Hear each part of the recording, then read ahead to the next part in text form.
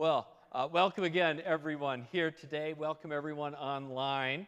We are going to take another look at this story of Mary and Martha and Jesus, and what they called the anointing of Jesus with nard. I'd pass it around. I'll leave it up if you want to come and check it out. It's really strong. I mean, just like smelling a little bit of it, you can totally, it wakes you up. But, of course, this is that story where she takes, and, she doesn't just pour it on, she pours it on his feet. And then takes out all her hair and wipes it with her hair, and all this perfume. And, of course, the cost of the perfume, it says it was a jar of perfume, and that the jar was worth about the equivalent of a year's salary. So, strategic planning, we just looked up what a year's salary in Marana is, and the statistics say that's $80,000. So imagine an $80,000 jar of perfume being dumped out at one time on one person, on his feet. And even though, just like instead of a whole jar, like this much would have been more than enough to probably fill up the whole room with smell. And she pours out this whole thing. It must have just been absolutely overwhelming in that house. And then to see Mary there, washing his feet, if your first thought is, what in the world is going on here? What is happening? But you realize as you dig into it that there's something far bigger going on than just Mary making sure that Jesus' feet don't smell bad. Which is why you got to go back and look at what anointing was. It's a really kind of I wouldn't say loaded, but it's a very rich symbol in the Bible, in the Old Testament in particular, and it had different uses back in that time. Some of the different uses for anointing were, it was basically a cleaning thing, and you'd see this, that was why America was discovered, is because people didn't take baths, right? They just kept putting perfume on. And the same thing was in Jesus' day. If you were a wealthy Roman, you'd get a bath. Your ordinary carpenter person on the street, they didn't get baths very often. And so you could usually walk around and you could smell people's social class. Because the rich could keep pouring these perfumes on themselves to cover it up. And so anointing, it had a cleaning function. It had a hygiene function. It also, interestingly, was what was used to crown kings. Ancient Israel, they didn't actually put a crown on. What they did is they poured the perfumey oil over your head, just like they did with King David, where it says, 1 Samuel 16 here, it says, "Then Samuel took the horn of oil and anointed David in the presence of his brothers, and the Spirit of the Lord came mightily upon David from that day forward." So the prophet would pour the oil on your head, and that was how you would know who was chosen. And so it almost became like a phrase. And so you'll see it all over the Bible. The Lord's anointed, which is the Lord's chosen one, which is usually the king or the person who's going to come and follow in the king. And of course, what does Messiah mean? But Messiah means the anointed one, right? And he's chosen. So what else was it for? It was also a process. Anointing was what you did for anybody who had been given a particular job by God. For example, you could be anointed to be a prophet, and you could be anointed to be a priest, and there was even like anointing rituals for the tools that the priests used and stuff. And so the cleaning and the choosing by God, it all kind of came hand to hand symbolically. When God chose you, it was like your old self was cleaned off and you took on a new self. So David, for example, went from being David, the guy who tended the fields, to being David the king. He went from David the shepherd to David the king. And as you know, when you become king, you can't go back to being a shepherd, right? Your life doesn't go back to being normal. The oil, it kind of washes away the old person. And in a sense, then, there's sort of a death symbolism to it, right? The old self dies, the new self rises, and your old self could be, you could be the old self as the shepherd, the new one's the king, or you could be a prophet like Amos who gets anointed, and he goes from being the tree trimmer to Amos, the prophet who warns people about injustice. And so oil was used mixed with perfume in one final way for burial, because it was the practice, particularly in Jesus' time, where they would take bodies and they'd put them in a tomb like they did with Jesus, and then you would leave the body there, you'd seal it up, and then you would come back after about a year when there was nothing but bones left, and then you'd put the bones in a box. But in the meanwhile, of course, it would smell very bad, especially if anybody came to see it. So this was a way of paying respects to those who had died, was to cover the body in perfume. And so it was a way of preparing a body for burial. It kept things from smelling too bad. And so, of course, if you believed in the resurrection too, like Jesus did, it was essentially you're getting a new self, your old self dies, and you rise again with a new self when it returns. So it all kind of works together. Choosing, cleaning, anointing, dying, rebirth, all the symbolism is all packed in to this anointing stuff, which is where we come to this story about Jesus. He's at the house of Mary and Martha. And you might remember Mary and Martha. They're the ones, the first time he goes, there's the whole bit about cleaning versus being with Jesus. They're also the ones whose brother Lazarus was the guy who spent 3 days in the grave. He was dead, and Jesus raised Lazarus again. And so now Jesus is back at their house again, and they've invited Jesus and the disciples over for dinner. And hey, I understand it. I mean, you my sister died and you raised her from the dead. I'd have you over for dinner. I'd even go and buy the fancy steak. I'd go buy one of those Kobe's, that had been with the special meat that had been massaged out in the field, and I'd throw you a barbecue, and I wouldn't just give you a Budweiser. I'd get you one of those like Froofy beers designed by the hipster downtown with the flannel shirt and the who locally sources his hemp and listens to KXCI. By the way, KXCI is a great radio station, right? It is. Support local radio. Right? But that's what they did. They had Jesus over and the disciples.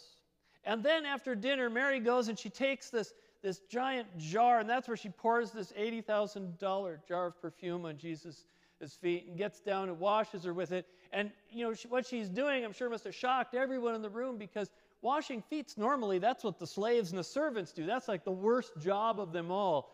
I mean, you know what your feet are like after walking in sandals in the dirt all day long. It's pretty gross, and that's why it was really servants' work. And so there she is, down there with her feet. I mean, and she didn't use a towel. She could have afforded a towel. She's taking kind of the lowest position you could possibly do. And, the image of it must have just been something else. There's perfume everywhere, and then her hair, and just all the dirt's getting in her hair with all this perfume. And then you go, why'd she do it?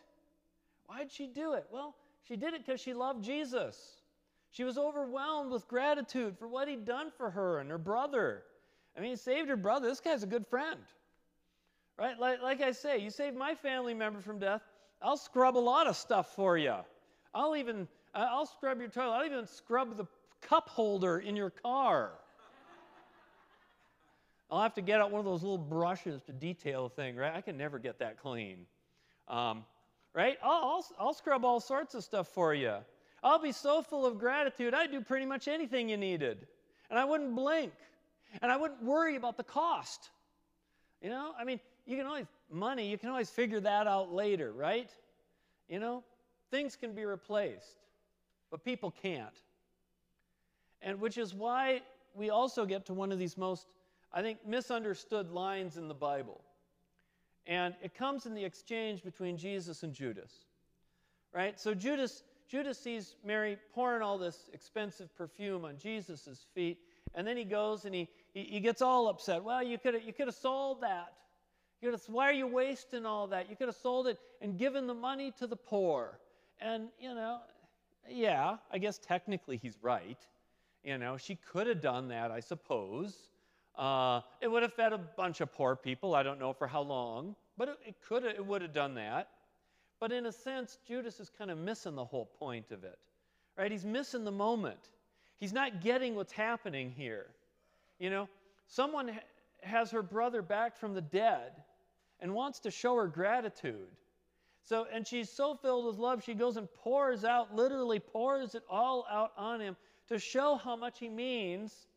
And she splurges. I mean, wouldn't you? They brought your brother back from the dead. Wouldn't you do that? And that's when Jesus snaps back at Judas with that line where he says, leave her alone.